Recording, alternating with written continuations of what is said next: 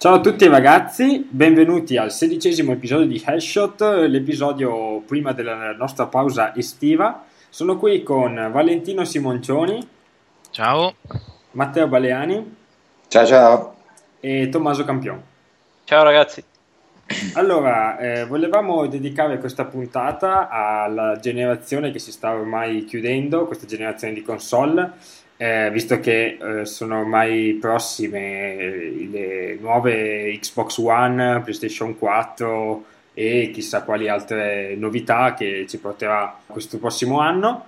E quindi volevamo appunto tirare un po' le somme di quello che è stata invece la generazione ancora attuale, diciamo. È durata decisamente un bel po' di anni e abbiamo chiesto anche a voi, i nostri fan su Facebook, cosa ne pensavate e ci avete risposto in molti, quindi dopo leggeremo anche i vostri pareri, insomma.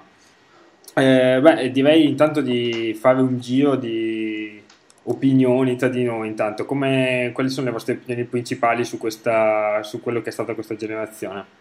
A me non è dispiaciuta questa generazione, anche perché i videogiochi, come abbiamo visto, sono cambiati.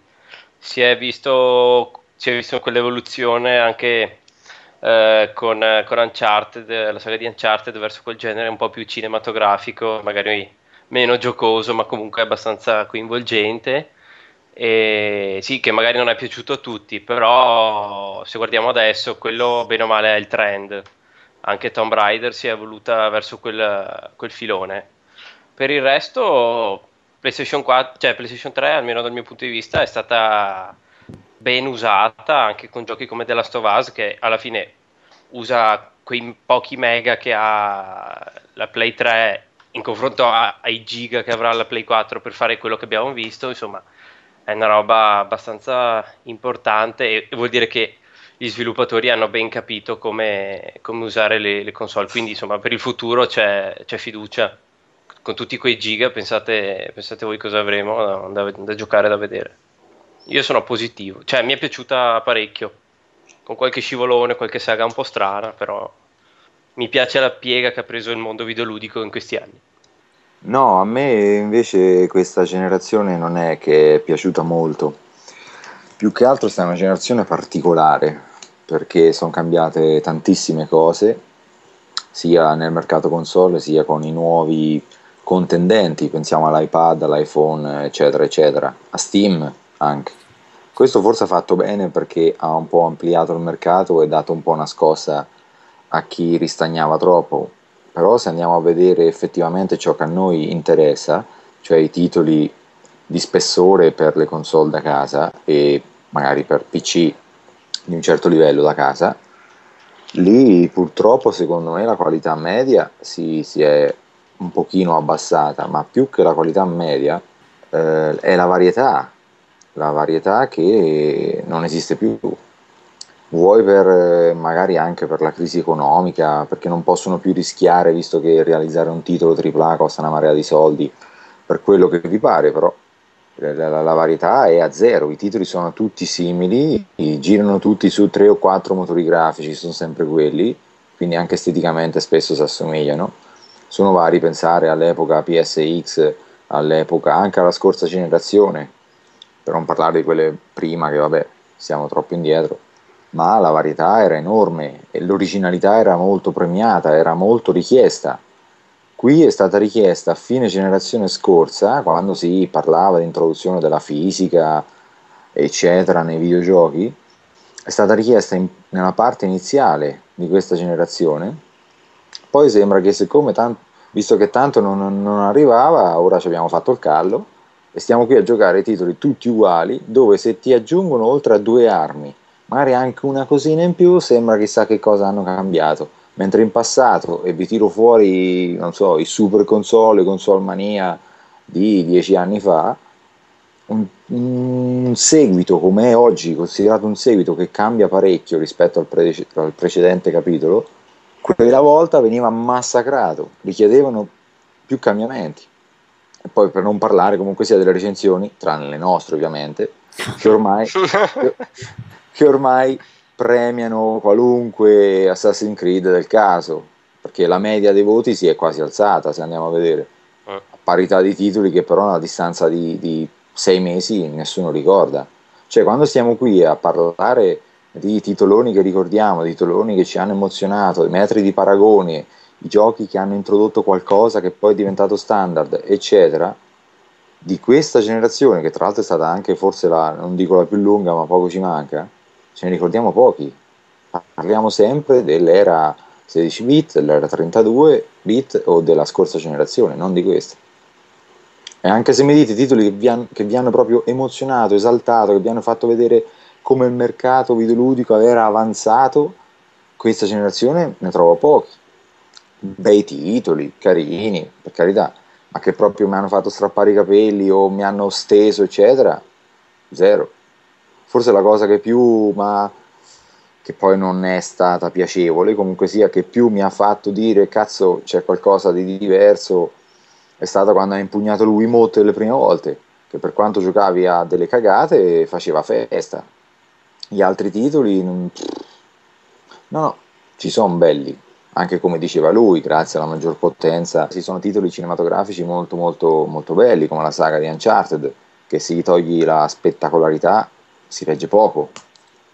E l'online che comunque c'era, soprattutto sui PC, si è allargato parecchio.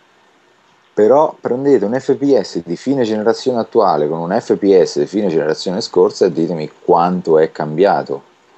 Per non parlare dei platform, però quelli li porta avanti quasi solo Nintendo ormai, e la console è veramente la stessa, a cui hanno cambiato il controller.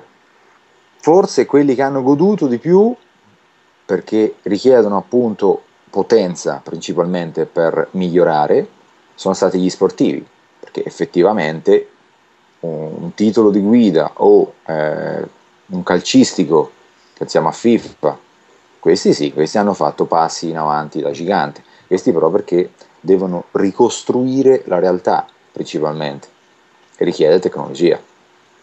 Per il resto ho visto un adagiarsi sugli allori, un po' la fine che ha fatto il mercato musicale e cinematografico tempi prima.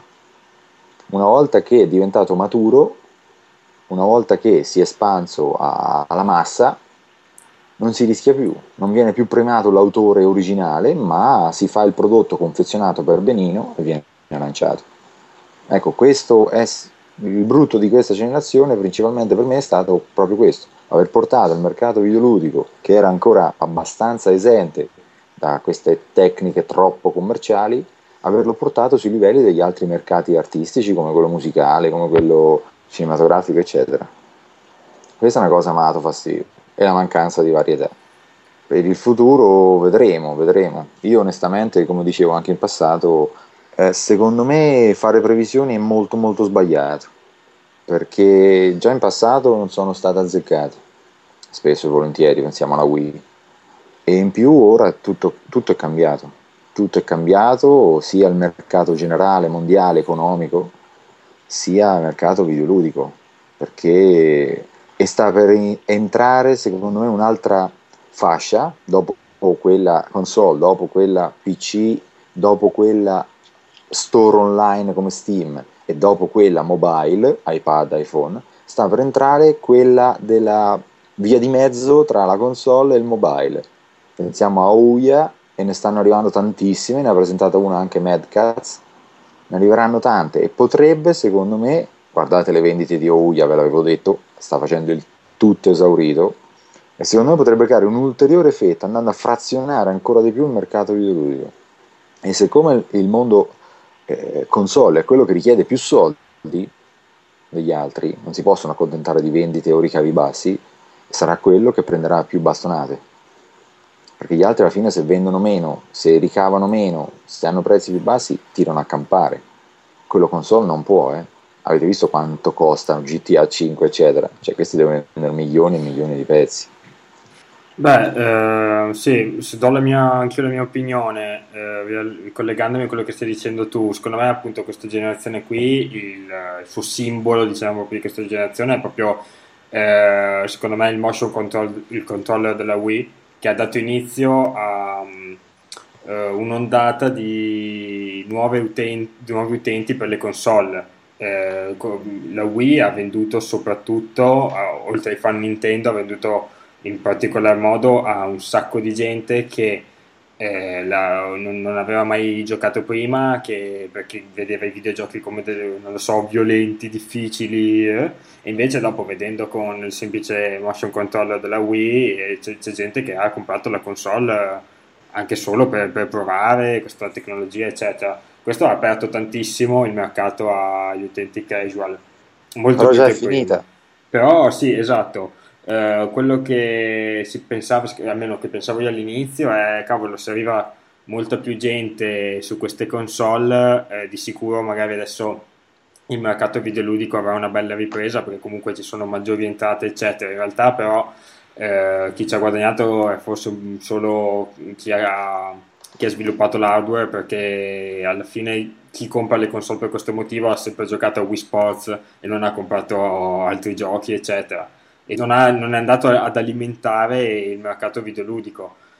Hanno guadagnato anche e soprattutto sempre per lo stesso motivo tutti i nuovi, come era ovvio con Angry Birds eccetera, i nuovi publisher su mobile, sempre indirizzati completamente ai casual gamer, e però tutta questa nuova ondata di persone che videogiocano non ha portato comunque nuovi guadagni per sviluppare giochi migliori, ha semplicemente portato forse più giochi casual, che non è quello che insomma i videogiocatori più convinti, diciamo, non è quello che vogliono. Quindi in realtà è stata una buona cosa perché comunque è stata un'innovazione quella del motion controller, però che è andata forse a quasi rovinare un po' questa generazione. Ma forse era partita bene, poteva esplodere, ma poi con l'arrivo di questo touch, Mm. che è anche più facile da diffondere e da usare probabilmente, l'ha soppiantato. È partita bene, però alla fine secondo me comunque l'implementazione che le hanno dato con un parco giochi casual folto, insomma, non è che abbia contribuito a dare un'immagine diversa a quello che alla fine hanno praticamente voluto dare a questo nuovo sistema di controllo. In fin dei conti sì, è comodo, ma comunque non è preciso e calibrato come un pad, eccetera, come il touch, quindi alla fine sono modi diversi, ma non sempre utili per giocare, e comunque hanno voluto marcare sulla semplicità e sulla casualità, casual, di questi giochi che comunque si potevano usare con questi nuovi mezzi. Secondo me è stato anche un errore da parte, cioè possiamo dire, di Nintendo, per fare così di tutta l'erba un fascio, sbagliando a sviluppare l'idea. In Insomma. ogni caso l'idea non è stata affatto abbandonata perché tutte le console next gen hanno un motion controller, Mm-mm. quindi anzi l'hanno anche aggiornato con una Kinect 2 obbligatoriamente da usare su Xbox addirittura. Vediamo se questa prossima generazione, e sinceramente è una cosa che spero perché comunque è una buona innovazione, riesca a implementare anche nei giochi più avanzati, diciamo, nei giochi più hardcore, implementare questi motion controller.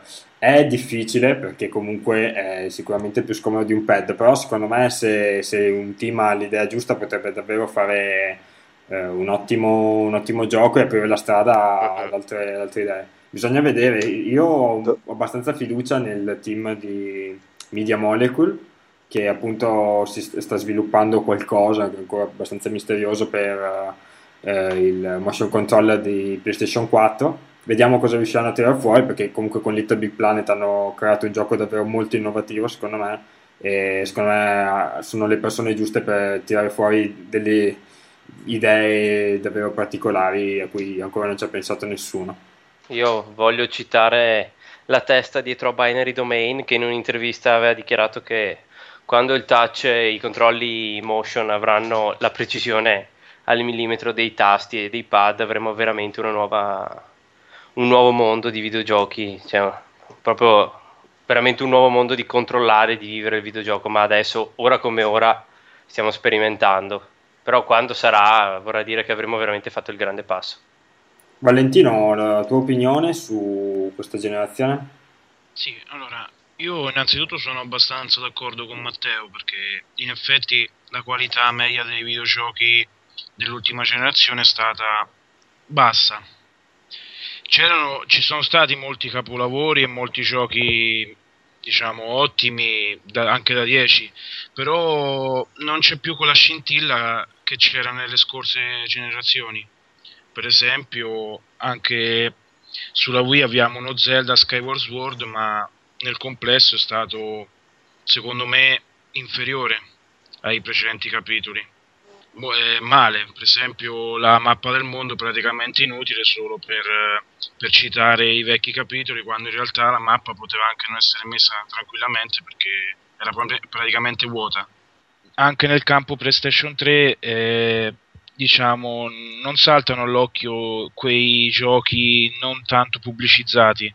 Per esempio cito Valkyria Chronicles, che è stato un ottimo capitolo tattico con una bellissima grafica in stile con una bella grafica a disegno, oppure Nier, che è stato uno dei migliori RPG dell'ultima generazione, però anche con il fatto di una poca pubblicizzazione cioè nessuno ne viene a conoscenza, e quindi saltano solo all'occhio i capolavori principali come Last of Us, Uncharted o Assassin's Creed, cioè i capitoli commerciali. Diciamo che il difetto di questa generazione è proprio questo: i giochi, cioè molti giochi rimangono nell'ombra, probabilmente anche a causa di una poca pubblicizzazione eh, Comunque oppure, campagne pubblicitarie errate. esatto, oppure comunque anche pubblicità negative che per esempio non ci sono anche da parte, cioè anche da altri siti, come per esempio io anche dalle recensioni per esempio di Metacritic che danno, che molti si fidano delle recensioni, Sì, beh, anche se Metacritic. Sì, per sì, esempio vabbè. con Metacritic da magari, come recentemente per esempio con Time and Eternity, che ho anche recensito nel sito, ha una media su Metacritic dei 20 o 30, e non è assolutamente un gioco così orribile, cioè ha molti punti di forza e la sufficienza per me ce l'ha. Quindi per me il problema è che molti ora seguono solo quello che dicono i voti, ed è quello un grande problema, perché molti giochi rimangono nell'ombra e in realtà meritano di essere giocati, secondo me.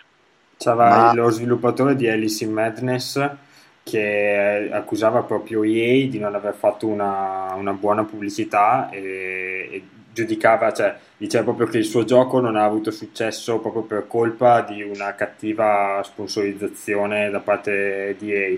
Secondo me anche questo è un po' un problema, a volte ci sono alcuni giochi che vengono molto più pubblicizzati di altri, pensiamo ad esempio agli Ubisoft, che adesso ha un grandissimo range di titoli, tantissima pubblicità per Assassin's Creed, magari altri giochi rimangono più nascosti. Sinceramente già Watch Dogs, sì, lo stanno utilizzando abbastanza, ma non troppo in Ma realtà. Far Cry 3, ti ricordi Bruno? Anche Cioè, Far Cry praticamente 3. zero, Esatto. veramente poca roba hanno pubblicizzato. Sì, puntano solo su alcune serie molto grosse e in realtà altri giochi che magari sono anche superiori o comunque insomma varrebbe la pena dargli una possibilità, diciamo, vengono sottovalutati, e la pubblicità in questi ultimi anni conta tantissimo perché la gente tende a comprarsi un gioco a Natale, o comunque non compra moltissimi giochi, quindi prova, se non segue particolarmente il mondo videoludico, insomma, cerca quelli che ha visto in TV o che comunque vede sponsorizzati in giro. E su Metacritic, il voto su Metacritic, e questo tende a portare un po' di svantaggio verso alcuni titoli che potrebbero essere buoni, di sicuro, Ma anche nei confronti degli sviluppatori indipendenti. faccio un discorso un po' in prospettiva. È colpa anche dei redattori, Sì, che sicuro. ormai invece di buttarti fuori il titolo particolare, nascosto, ma che ha idee originali da far scoprire, stanno lì a recensire i soliti noti con i soliti alti e spesso immeritati voti. È la cosa che è successa negli altri mercati, come dicevo prima. Spero che esattamente come negli altri mercati, anche se non è bello, perché non è bello, tra un po' inizi esattamente quello di voglio fare il diverso, e allora la gente inizia a massacrare un po' tutto, perché ormai le recensioni dei film, per esempio, vengono massacrati il 99% dei film, inizio a massacrare un po' tutto, capito, per fare il diverso, per distaccarmi dalla massa. Iniziamo noi. Ma è quello che ci hanno accusato di fare, Matteo. Ma no, non lo facciamo per Il distaccarci. problema, il problema è proprio quello che alla fine si sa che i grandi network, che ormai riviste sempre meno ce ne sono, i grandi network invece vengono sempre di più sponsorizzati perché alla fine vivono solo di pubblicità e vengono Ma sponsorizzati dalle grandi software house. Quindi cioè, ovviamente per andare a fare una recensione negativa vai a Eh, contro mille perdere, interessi. esatto, vai a perdere. Metti che io sono un grandissimo sito italiano molto seguito, mi perdo la partnership con Ubisoft e questo non mi manda più il gioco prima, non posso più farci la recensione, eccetera. Insomma, i miei fan che seguono il mio sito vogliono assolutamente vedere la recensione prima di tutti gli altri siti, eccetera, come avevo prima. E quindi questo ti porta ovviamente a mandare i tuoi redattori a recensire i giochi che più sponsorizzati, eccetera. Insomma, purtroppo il mercato così dovrebbe partire più che dai siti, perché sono un po', diciamo, con le mani legate a questo punto. Mm. Dovrebbe partire più dagli utenti, cioè dovrebbero essere gli utenti stessi a dire cavolo, però questo sito dà un sacco di voti del manga e ormai ho capito come vanno le cose, comincio a leggermi altri siti. Adesso sembra che sto facendo pubblicità al sito, e basta, però Il in realtà è problema quello. è anche che la gente dovrebbe leggere anche meno recensioni, perché alla fine tanta gente si perde tanti bei giochi perché si va a fossilizzare su un voto che è un 6 e poi scopri che è un gran capolavoro. Robe come Binary Domain, ripeto, ha ricevuto voti altissimi e bassi nella media, ha venduto 20.000 copie e se uno lo va a giocare è probabilmente uno dei più grandi shooter di casa Secondo giapponese. me il problema è il voto in sé, Sì, cioè sì. la recensione è più una cosa che vai a leggerti per capire se è un gioco che ti può interessare a te, non se è piaciuto al mondo. Non è che tu compri una cosa in base a se è piaciuta tanto al mondo o no, è una Esatto. cosa in base ai tuoi gusti, perché se io adoro gli shooter e però c'è un gioco di ping pong che è valutato 10, non vado a comprarmi il gioco di ping pong solo perché tutto il mondo dice che è fantastico. Sì, bisogna un Funziona po' così. uscire da questo schema che infatti PDV da subito non mette voti, quindi il problema non si pone. Però io sono andato controcorrente e l'ho messo su The Last of Us proprio perché, a parte che lì c'era la questione di tutti Del i 10. 10, appunto, e noi non abbiamo messo 10 e andatevi a vedere cosa abbiamo messo. No, bisogna un po' uscire perché alla fine, sì, come dicevi tu, non compri il gioco di ping pong solo perché piace a tutti, eh, eccetera. È solo una questione, è solo una questione di gusti. E comunque anche la recensione è fine a se stessa perché è il redattore che è piaciuto o meno e non sai se a te piace. Comunque ci Esatto. sono giochi brutti e giochi belli e ovviamente la distinzione va fatta in una recensione perché se un gioco è evidentemente brutto non è che può piacerti per forza solo perché vuoi andare controcorrente. Però le recensioni secondo me bisogna saperle leggere.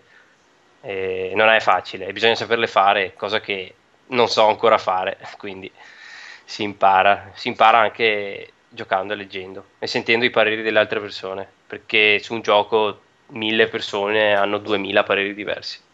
Direi di passare a quello che ci hanno scritto i nostri utenti via mail e poi di discutere un po' quelle che sono state le loro impressioni invece su questa generazione. Si sono divisi abbastanza tra chi l'ha reputata buona, chi media e chi insufficiente, diciamo.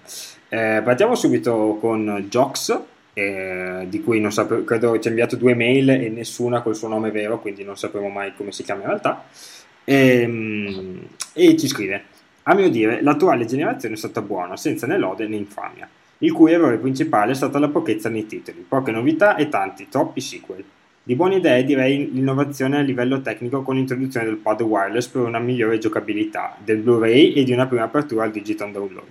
Infatti anche la next gen sembra aver preso spunto in qualcosa del buono della vecchia, con ad esempio un'apertura verso gli indie in digital, oppure il padrone per Wii U ed il touch per il DualShock 4. Si spera però che questa volta non facciano l'errore di farci mancare il ricambio di giochi nuovi e freschi. Una cosa che dice lui, di cui non abbiamo ancora parlato, è che questa generazione ha introdotto appunto il digital download, che è stata secondo me una buona innovazione perché comunque ha aperto la porta soprattutto agli sviluppatori indie che comunque su PlayStation 3 hanno saputo comunque vendere abbastanza titoli. Hanno di sicuro avuto una maggiore visibilità sulla piattaforma PC, anche perché forse è più semplice sviluppare e ha forse anche un costo minore pubblicare i propri giochi su Steam e altre piattaforme. Però comunque sì, dico, gli indie hanno avuto un ottimo rilancio grazie a questa novità, diciamo. Soprattutto guardiamo anche senza digital download, comunque gli indie si sono sviluppati tantissimo in questa generazione, basta guardare il successo che ha avuto Minecraft, che ancora sta vendendo tantissimo ed è stato uno sviluppatore completamente indipendente. Una cosa del genere un tempo sarebbe stato davvero difficile. Gli indie sono gli Quindi, unici che possono innovare. esatto, tra l'altro infatti gli indie sono proprio, ci stiamo lamentando abbastanza dei giochi sequel, anche come diceva Jox, ci sono stati molti sequel eccetera, però ci sono stati anche molti bei giochi indie che hanno introdotto novità abbastanza importanti. Spero che la prossima generazione, e già dalle news che ci sono pare che sarà molto più facile, che insomma anche su console arrivino molti più giochi indipendenti perché hanno delle innovazioni molto importanti, anche perché non avendo un publisher hanno anche molta più libertà, probabilmente anche quello è il fatto. Certo che bisogna anche vedere come verranno recepiti dagli utenti, perché gli appassionati di videogame magari vanno anche a cercare l'indie un po' particolare, eccetera, però è pur sempre un indie, quindi non hanno di sicuro i soldi per fare grandi campagne pubblicitarie, eccetera, che possono essere giocate da molte persone. Però vediamo, c'è anche stato, voglio dire, Angry Birds che comunque è partito dal nulla ed è stato un gioco che ha venduto tantissimo anche a gente che di videogiochi non ne ha mai sentito parlare e quindi bisogna vedere. Volevo fare una precisazione, no, più che altro un'osservazione, è che ora i sequel non sono più, diciamo, il seguito di un gioco, ma semplicemente usano il nome del gioco precedente per vendere. Per esempio con Final Fantasy, che oramai secondo me è bello che è morto, per esempio. Cioè il nome è diventato, è solo un marchio, diciamo. Beh, dipende alla fine, secondo me, perché cioè Non sempre, ovviamente. sì, Però ora ho fatto caso che sembra proprio quello il problema. sì, Ma non molte solo volte Final Fantasy, si Super Need for Mario, Speed. Super Mario sì. anche molti recenti, molti capitoli vengono fatti proprio per riempire i buchi. Un sequel non deve essere, ai tempi era una cosa che ti tirava su, eri contento che usciva un sequel del tuo gioco preferito, ora invece hai paura che ti esce un sequel perché pensi che ti rovina la serie. Sì. Poi all'epoca erano addirittura annuali alcuni sequel, quindi la gente bam bam bam uno dietro l'altro, ma capolavori veramente uno dietro l'altro. Invece adesso le serie che pubblicano una volta all'anno sono in realtà cominciano sono un po' mal viste. Esatto, soprattutto da te Tommaso. No, Vero? No, pensiamo non che diciamo no. comunque con un gioco all'anno, con la tecnologia eccetera che c'è ora, non si riesce a introdurre tantissime novità. Pensiamo a Call of Duty di novità sinceramente da Call of Duty 4 non ne ha moltissime. No, ma non le vuole neanche introdurre. E non le vuole neanche introdurre perché comunque sta vendendo. Stessa cosa possiamo dire Assassin's Creed, in realtà ha iniziato con i primi capitoli ben strutturati, con una bella storia eccetera, visto che la serie ha venduto bene e tac hanno iniziato a farlo uno all'anno e ha cominciato a avere i suoi problemi, cioè lo si può dire benissimo in modo oggettivo, addirittura guardando solo le 3 di quest'anno hanno avuto addirittura problemi durante la demo di presentazione, quindi insomma di sicuro fare un gioco all'anno, certo ti porta un sacco di soldi, però vai anche a compromettere un po' quello che è la serie di sicuro. Passiamo alla seconda mail di Dario Musella, che ci scrive: quella attuale, PS3 Xbox 360, è stata una generazione di perfezionamento di quella precedente, PlayStation 2, GameCube, Xbox, in quanto oltre ai miglioramenti grafici e maggiore connettività con gli altri non si è visto molto. Si è avuto un calo esponenziale dei giochi platform tra la fine e l'inizio del nuovo decennio a favore dei trend dei giochi FPS. Sì, in realtà è abbastanza vero anche il fatto che comunque è stata un'evoluzione della precedente. Ci sono state delle novità, però forse in effetti non quello balzo completamente innovativo, cioè tra PlayStation 2 e PlayStation 3 sì c'è stato un cambiamento, però comunque nulla di eccezionale, soprattutto nei primi anni. Alla fine è un cambio di mentalità proprio del videogioco. Cioè andiamo a pensare da Super Nintendo a Nintendo 64 ad esempio. Ah sì. In una generazione è completamente cambiata una cosa, voglio dire. La prossima sarà anche peggio, anche minor cambiamenti. Sì, la prossima sembra seguire questa strada. Alla fine le novità introdotte in realtà nella prossima però sono veramente poche, perché alla fine la novità introdotta Cioè, cos'è? sono Il tasto novità share? Il hardware, social. più che altro. Sì, l'uso cioè, del social nella come console, Destiny. nella console, diciamo, Sì. intrinseche. Io vedo molto l'uso del social, che secondo me verrà implementato bene come stanno facendo adesso con Destiny, che il mondo visto in single player è comunque multiplayer e ci sono le altre persone che giocano mentre tu magari passi, è una cosa strafiga secondo me, senza la costrizione di doverti cercare gli amici per giocare.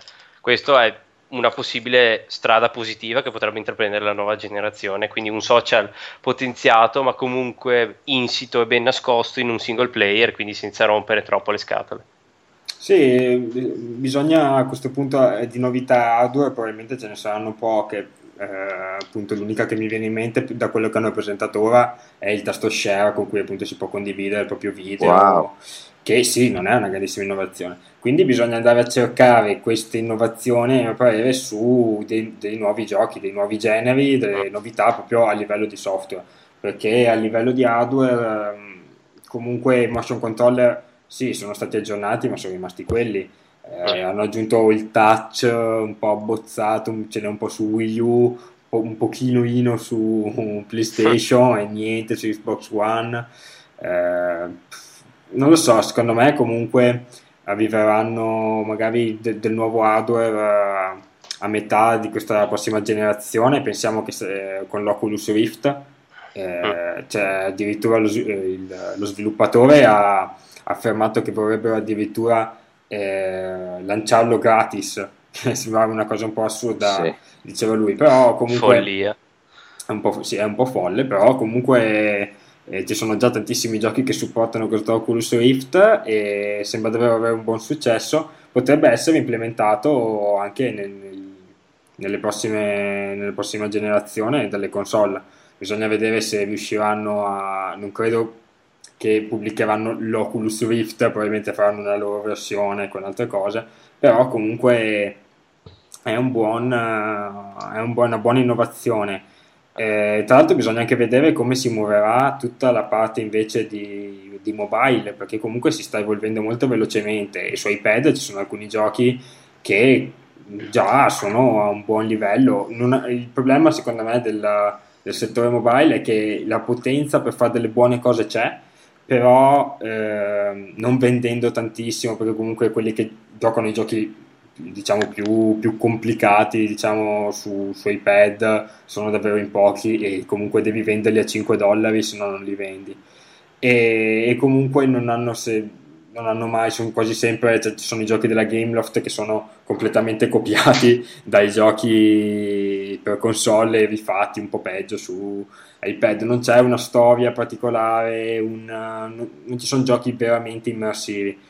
Però magari nel futuro con Ouya e anche comunque con pensiamo dei tablet, degli smartphone più evoluti, potremmo avere delle nuove innovazioni. Pensiamo anche che c'è il rumor che Google stia lanciando una sua console e se Google ha Android così potrebbe fare una cosa simile o Ulia, più potente, non lo so. Bisogna vedere, secondo me questa generazione subirà uno scossone, inizierà proprio come abbiamo detto, come un upgrade di quella attuale, però a un certo punto ci saranno delle novità, Morirà. pensiamo anche Steambox eccetera, quindi Se bisognerà mai vedere uscirà. se mai uscirà questo Steambox. È un po' come Half-Life, di cui non si sa mai nulla.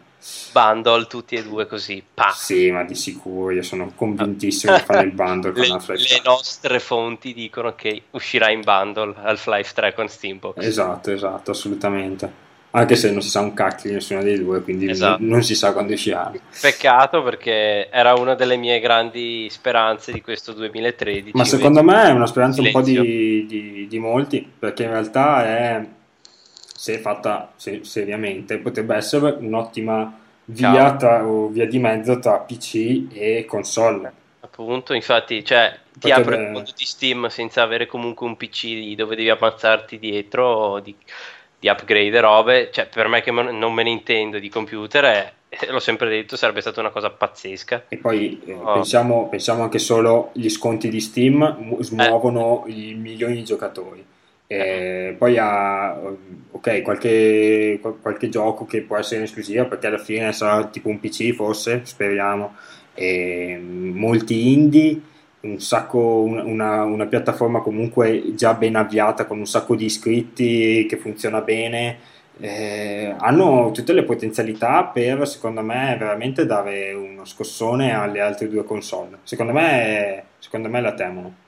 Passiamo alla mail di Domenico Bruno, che ci dice: questa generazione secondo me non è stata né ottima né brutta, si è dato il giusto numero di buoni titoli e di titoli orrendi, quelli non mancano mai. Errori che ha portato sono stati i giochi basati sui movimenti, non a caso anche Nintendo con la Wii e Wii U ha messo un pad. Cose buone proprio non saprei, forse un online migliorato? Sicuramente migliorato. Sì, vabbè, ovvio, sì, rispetto al Play 2 che l'online ce l'aveva ma non lo cagava nessuno. Le vere introduzioni sono state l'HD, alta risoluzione, e l'online migliorato non solo come gioco, perché già c'era sulla prima Xbox e andava benissimo, più che altro con tutte le live arcade eccetera eccetera, con i DLC, la mentalità di avere una console connessa. Secondo me in realtà un'ottima novità è stata anche quella di non solo l'online, ma anche proprio l'apparato online, cioè dove puoi scaricarti i giochi, scaricarti gli aggiornamenti, DLC. È stata un'innovazione. Poi forse magari è stata usata male, ha avuto anche, secondo me è stato un po' un problema andarsi a capire tipo con i Microsoft Points, quanti dollari valgono i Microsoft Points, quanti euro, se mi prendo l'abbonamento pago di più e poi su PlayStation invece ho un'altra moneta, un casino. E quindi ha portato a, secondo me non è stata ben usata, ben valorizzata questo aspetto. Come invece è stato valorizzato bene su Steam. Su Steam arrivi, ti paghi i tuoi soldi con la tua PayPal e hai subito finito, ed è molto, molto più semplice. Invece e tutti scaricano i giochi da Steam, invece su Xbox è molto più difficile che ti scarichi un gioco nuovo, te lo scarichi direttamente dal live, vai di solito a comprarlo nel negozio. Di sicuro sarà una novità delle prossime generazioni, quello di andare a scaricarsi i giochi piuttosto che andare a comprarli al negozio, secondo me. Però comunque rimarranno ancora i buoni vecchi CD dentro la simpatica confezione. Senza libretto, perché si risparmia. Senza libretto, credo sia il risparmio minore. Sì, l'online comunque, come dice Domenico, fosse stata l'unica... Cioè è stata sì un'innovazione, non l'unica, però comunque importante. A differenza magari appunto di, come dice lui, dei giochi basati sui movimenti, che sì, è stata una grande innovazione, però ha portato solo più vendite alla Wii e poco altro, perché Xbox e PlayStation credo abbia portato, non so se solo danni, ma quasi. Tipo lo odiano tutti il PlayStation Move, quindi... Sì, il PlayStation Move penso abbia venduto davvero pochissimo, il Kinect sì, ma ha poi venduto non è un po' stato di... implementato. esatto. Cioè, Il Ci sono giochi di Kinect, merda. il Kinect è stato implementato un pochino di più perché comunque è una tecnologia un po' diversa e quei giochi tipo Just Dance che adesso tra i casual vanno tantissimo funziona bene. Sì, l'unico Però problema del motion che ha Ma da- rinfoltito il casual gaming, che vabbè, va bene fino a un certo punto, però insomma, magari un'applicazione un po' più, non vorrei dire hardcore, ma magari più normale, potevano avercela, ma insomma, hanno preferito percorrere questa strada che gli ha portato guadagni, però io la vedo molto dura per Kinect perché nonostante il nuovo abbia grandissime potenzialità, ha il problema che tu non hai in mano un joystick. Io non, cioè non riesco proprio a immaginarmi un person shooter dove tu spari, non lo so cosa devi fare, battere le l'ha mani per fatto, l'ha sparare. fatto, l'ha fatto la Siga. Ecco, sì, Non però era così. un FPS vero e proprio, ma sì, tu fai un passo avanti, cammini avanti. sì, vabbè, che palle, Fai un però. passo Sì. laterale, cammini laterale e ti giri con la testa, si gira lo sguardo. Ma è ingiocabile, fa schifo. Sì, lo immagino.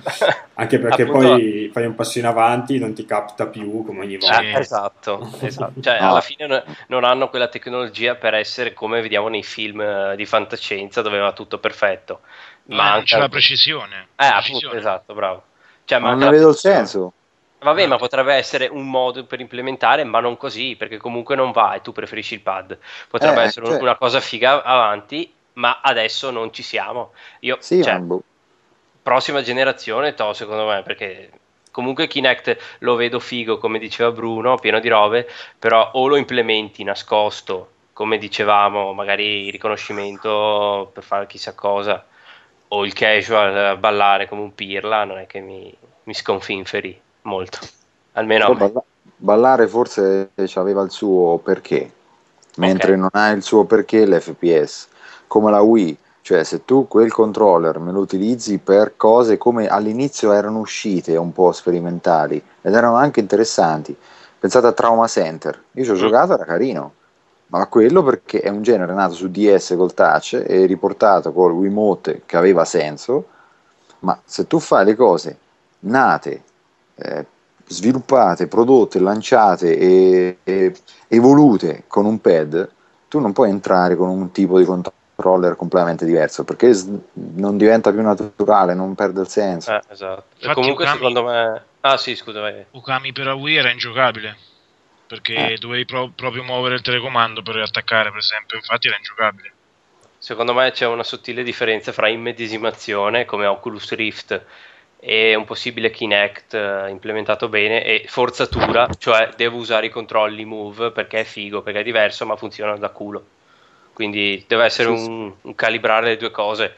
C'erano, Oculus Rift alla fine secondo me funziona strabene come ho visto nei video e non ti obbliga a scomodarti per fare qualcosa, ma ti immedesima e quindi è veramente un nuovo modo di vivere il gioco. ma potevi farlo anche col Wiimote, se tu realizzavi i puzzle come ce n'erano, c'era Mercury, Elebits, che avevano molto senso col Wiimote. Fai robe come Trauma Center, lo utilizzi per fare tipo volante, perché anche lì tutto sommato non era male. O lo utilizzi sul tennis, perché Grand Slam Tennis per Wii secondo me è stato il miglior gioco di tennis a cui abbia giocato, che tenevi l'analogico in una mano per spostarti e l'altro con Wii Motion Plus, tra l'altro, avevi la racchetta e veramente io a tennis ci ho giocato e era molto fatto bene e aveva Red senso. Steel 2, quello col Motion Plus, Boh, boh, era boh. uno... Sì, la A me... spada anche dovevi non era farla. male. Sì, cioè, insomma, Però rispondeva ecco, dovevi bene. fare quello, dovevi fare quello. Appunto. Cioè Secondo fare il me, Donkey Kong Country Returns, che è un capolavoro per carità, ma che tu per fare arrotolare il gorilla devevi scuotere, non c'ha senso, fammi premere un tasto.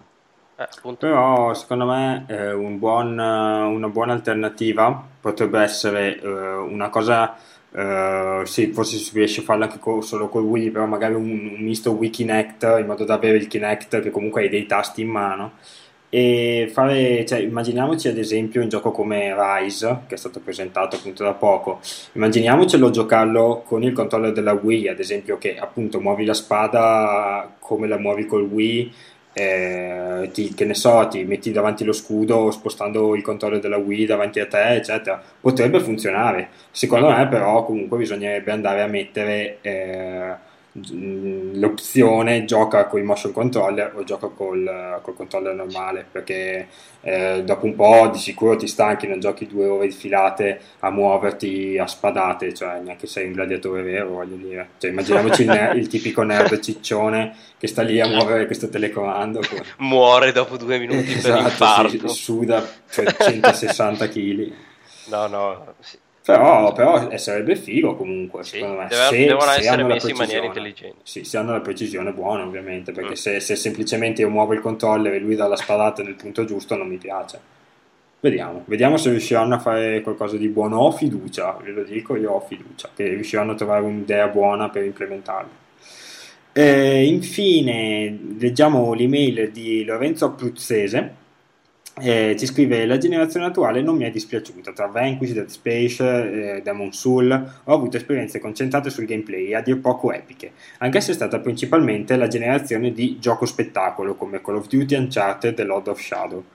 La cosa che mi è piaciuta di più è l'introduzione, diciamo, del marketplace, in modo da poter giocare non sempre alle ultime tamarrissime grafiche, ma anche un gameplay in old style. L'introduzione del casual gaming può essere un male se con bene. Per chi se ne lamenta, notate bene, se cercate tra i giochi odierni l'articolo non è affatto sparito, semplicemente è aumentato il pubblico, e giocare ogni tanto a giochi semplici non mi dispiace così tanto. È un po' quello che abbiamo detto anche noi prima, sì, è aumentato il pubblico e quindi non è scomparso l'articolo, però comunque con l'aumento di pubblico non è neanche migliorato di molto in realtà. Continua dicendo: il più grande errore secondo me è stato il fatto che abbiamo avuto 3 console, ma che in realtà contavano come 2, visto che PlayStation 3 e Xbox 360 erano la sputata copia, in modo da far sembrare tutte le discussioni sulle console ridicole. La Nintendo Wii ha un po' floppato, avendo un hardware così obsoleto. Per i giochi semplici era ideale però quando si trattava di qualche grossa esclusiva, e sembrava però di essere ritornati alla PlayStation 2. Tra i generi di giochi un altro errore è stato tra i generi di giochi un altro errore è stato far quasi morire il gioco per audience più giovane, tipo platform come Crash Bandicoot, e distribuire meno al mercato di JRPG. Vabbè, secondo me comunque dire che Nintendo Wii ha floppato è un errore, perché comunque Nintendo Wii ha venduto, credo sia la console che abbia venduto più di tutte, Anche di parecchio. e anche di parecchio, e quindi non ha di certo floppato. Ha floppato dal punto di vista software, quello sì, però ha venduto più di tutte, ha avuto l'innovazione geniale e ha venduto più di tutte. Nintendo è stata secondo me l'unica ad aver fatto l'innovazione che poi è stata copiata dalle altre console, perché era davvero un'innovazione grossa. Cioè è come dire: io ti faccio la console, che ne so, come era il Nintendo 64, ti faccio la console in 3D, è ovvio che tutte le console dopo le faranno in 3D. Solo che questa innovazione gli ha portato un sacco di vendite della console, che però dopo non è riuscita più a utilizzare, perché se io riesco a fare tanti giochi che piacciono come Wii Sports, se riesco a farne tanti di simili, comunque i casual vendo, e invece secondo me ha fatto davvero fatica a implementare bene questo controller perché continuasse a piacere anche i casual. Sì, ma più che altro, come dice lui, aveva un hardware un po' troppo obsoleto e non permetteva la conversione dei titoli di massa dei multipiattaforma. Sì, non so se avessero lanciato la Wii con un hardware molto potente, cosa sarebbe successo? Cioè, sarebbe costato di più. Finimondo. Però sì. Oddio, beh, dipende, perché alla fine comunque il sottobosco casual c'è, e penso che Nintendo non l'avrebbe abbandonato così facilmente. È una cosa che vediamo anche con Wii U, hanno provato a fare delle conversioni, ma comunque il risultato non è che sia dei migliori, e molta gente sta disertando Wii U per un motivo o per l'altro. Cioè, sono un po'. Cioè, Nintendo è strana quando Sì, si ma mette a fare. se aveva la console con la potenza anche inferiore, ma comunque sul livello delle altre due, soprattutto all'inizio con una base installata maggiore, i multipiattaforma ci finivano tutti. Anzi, spesso la console che ha la base installata maggiore è quella che viene presa come riferimento a volte per sviluppare. Quindi, però sai che, cioè, mi è venuto in mente dopo, sarebbe uscita a 200 euro in più, Esatto, è quello e il problema. non so se avrebbe. E quindi non avresti il fatto che ce l'avevano tutti per Contando, default. contando che comunque tu hai una console magari molto potente, che ci punti anche per gli hardcore gamer, però il controller non è affatto per gli hardcore gamer, cioè giocare col controller Nintendo Wii No, ma a un c'era il FPS controller, Dovevi prenderti il pad c'era il normale. classic controller a esatto, 20 sì. Io l'ho euro. preso, se no era follia giocare a robe come Monster Hunter. Esatto, però comunque già prendersi una console, cioè se adesso PlayStation 3 uscisse, mettiamo che esce Xbox 360 e non ti danno solo il Kinect e non hai il controller, oddio, La magari un butti pensiero fuori già lo dalla fanno, perché finestra. comunque il controller insomma qualcosa ti costa e prendo la parte, magari non lo trovi in negozio, cioè ti girano anche un po' le palle. Dovevano fare una via di mezzo, non potente come le altre due, ma neanche un cesso da vecchia generazione. È quello che hanno tentato di fare adesso con Wii U, Che però alla fine il risultato è quello che abbiamo visto di gente che diserta e Sì, vabbè, titoli come ancora deve Mass iniziare, Effect. le altre Sì, devono uscire. è comunque Mass Effect 3 è messo alla cazzo di cane e non l'ha comprato nessuno perché non ha senso. No. Sì, vabbè, Cioè, ma chi se lo prende? scelte proprio idealistiche sbagliate, c'è proprio un modo sbagliato di voler fare il videogioco su Wii U, secondo me, e quello la frenate, continuerà a frenarlo ancora finché Nintendo non si mette bene in testa che ha bisogno comunque delle terze parti, perché non No, tira più, secondo me. ce Cioè, l'hanno in testa, però tra le lo terze so. parti e le loro produzioni, secondo me hanno fatto i loro calcoli che con le loro produzioni vendono di più. Hanno visto anche la Wii. Però Però secondo me i calcoli ora non reggono più perché si sta sballando un po' tutto. cioè, io penso che Wii U debba darsi una svegliata da questo punto di vista, perché solo con le proprie forze Nintendo non può farcela. Leggende, Mario, Zelda a parte. Però devono uscire ancora. Sì, no, cioè, però comunque la visione di adesso Per non mi... Nintendo è software, Sì, sì, ma non mi va con piace software. molto la visione che hanno adesso di voler tirare avanti così Wii U. Cioè, avrebbe tante possibilità se fossero un Ma, po' più aperti, ma però c'hanno alla fine... problemi, l'hanno Mm? anche ammesso, c'hanno problemi. Lo so. La Wii U è stata praticamente rifatta da zero con tutti gli aggiornamenti che ha ricevuto il sistema operativo e non sono finiti ancora. E poi hanno dichiarato anche ultimamente che non pensavano che fosse così difficile realizzare videogiochi dalla grafica elevata in HD. C'hanno problemi, non pensavano. Sai cos'è eh, secondo me il problema più grande in realtà? È che sì, la console può anche funzionare bene adesso con nuovi aggiornamenti, eccetera. Il problema è che anche guardando queste email, l'utenza vede in Nintendo un flop. Cioè, se tu dici Wii U, sì, vabbè, Wii U hanno fatto un flop, gli dici la Wii, vabbè, la Wii avrà una grafica di merda, eccetera. Cioè, le persone cominciano a vedere Nintendo un po' come quella che se ne sta un po' in disparte e un po' con la grafichetta bassa, ha i suoi giochi e basta. È il problema più grande secondo me è che ci stanno perdendo un po' la buona opinione che si era fatta negli anni.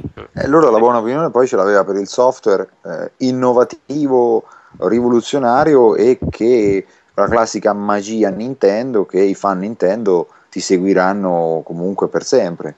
Sì, ma adesso è ancora rivoluzionario, cioè uno Zelda che mi esce adesso, vale la pena di comprare? Dipende come lo fanno. Se fanno quello che Appunto. hanno fatto a suo tempo con Ocarina, ora, Ma sono passati tantissimi anni comunque. no, lo so, non è che rifanno Ocarina, ti fanno una nuova avventura che come Ocarina a suo tempo ti sembra straordinaria, ti aggiunge elementi come il look-on o lo Z-targeting si chiamava, che oggi ci sono in tutti i videogiochi, quella volta era stato introdotto per la prima volta. È stata una grandissima rivoluzione. Il movimento automatico, il salto automatico, il mondo vastissimo, esplorabile con giorno e notte che passavano, che non era una cosa che succedeva spesso. Se ora ti rifanno, ovvio, non quello, evoluzioni o rivoluzioni oggi con un nuovo Zelda, boom, ti fanno un Mario che tira a bestia, boom, oppure ti lanciano qualcosa di nuovo, come è stato a suo tempo i Pokémon, che quella volta veramente Nintendo era morta quasi con i Pokémon, solo con i Pokémon per 5 anni ha tirato a campare alla grande, solo con i Sì. Pokémon. La killer app del Game Boy era i Pokémon, in effetti, sì. Game Boy, poi il cartone animato, ci hanno fatto i soldi anche con quello. Hanno fatto 2 o 3 giochi su GameCube che non erano chissà che, ma ci hanno fatto i soldi anche con quello. Io Poi è penso arrivato... che Nintendo comunque dovrebbe, cioè, potenziare il suo parco giochi portatili, insomma, cioè, perché alla fine ultimamente il 3DS sta andando da Dio. 3DS è la miglior macchina che c'è attualmente. Se È vai a la vedere. console più venduta del 2013, stavo leggendo, quindi insomma le Ma c'ha potenzialità è ovvio che ce l'abbiano. una quantità e soprattutto, cosa ormai unica, una varietà Mm. di giochi di qualità è molto molto elevata. Il E problema è Nintendo i giochi che portatili li sa fare. sì, il problema è che secondo me comunque guardiamo ad esempio PSP, la nuova PS Vita non ha venduto niente. Ma Comunque i giochi in console portatili sono secondo me destinati a morire ancora prima delle console, eh, perché erano comunque mossi adesso guardiamo l'iPad, cioè ha la potenza che io penso che sia la stessa di un 3DS, di che più. anche di più, Sì, quindi di più. se uno volesse davvero sì, si metterebbe a fare giochi, si potrebbe benissimo mettere a fare giochi per... Eh, il problema è che Nintendo ha di buono le esclusive e quindi riesce ancora a vendere le portatili, però io temo sia, non so sia l'ultima, ma comunque di sicuro una delle ultime di così grande successo di console portatili, proprio a livello di console che puoi vendere i giochi a 40 euro, diciamo. quello sì. Che sia Questo l'ultima non sì. lo so, l'ultima in questo modo sì. Mm. Tu non ti presenti più tra 3-4 anni a vendere a 40-50 euro giochi che ora vediamo a 2 euro. Sì, guardiamo che su iPad più di 5 dollari non vendono niente e quelli da 5 dollari vendono solo quando ci sono i saldi più o meno. Mm. Quindi cioè, Per carità, la gente tende a spendere il meno possibile. Ovvio che non hai il gioco che hai sulle console, ecco, però comunque anche su Steam è la stessa cosa.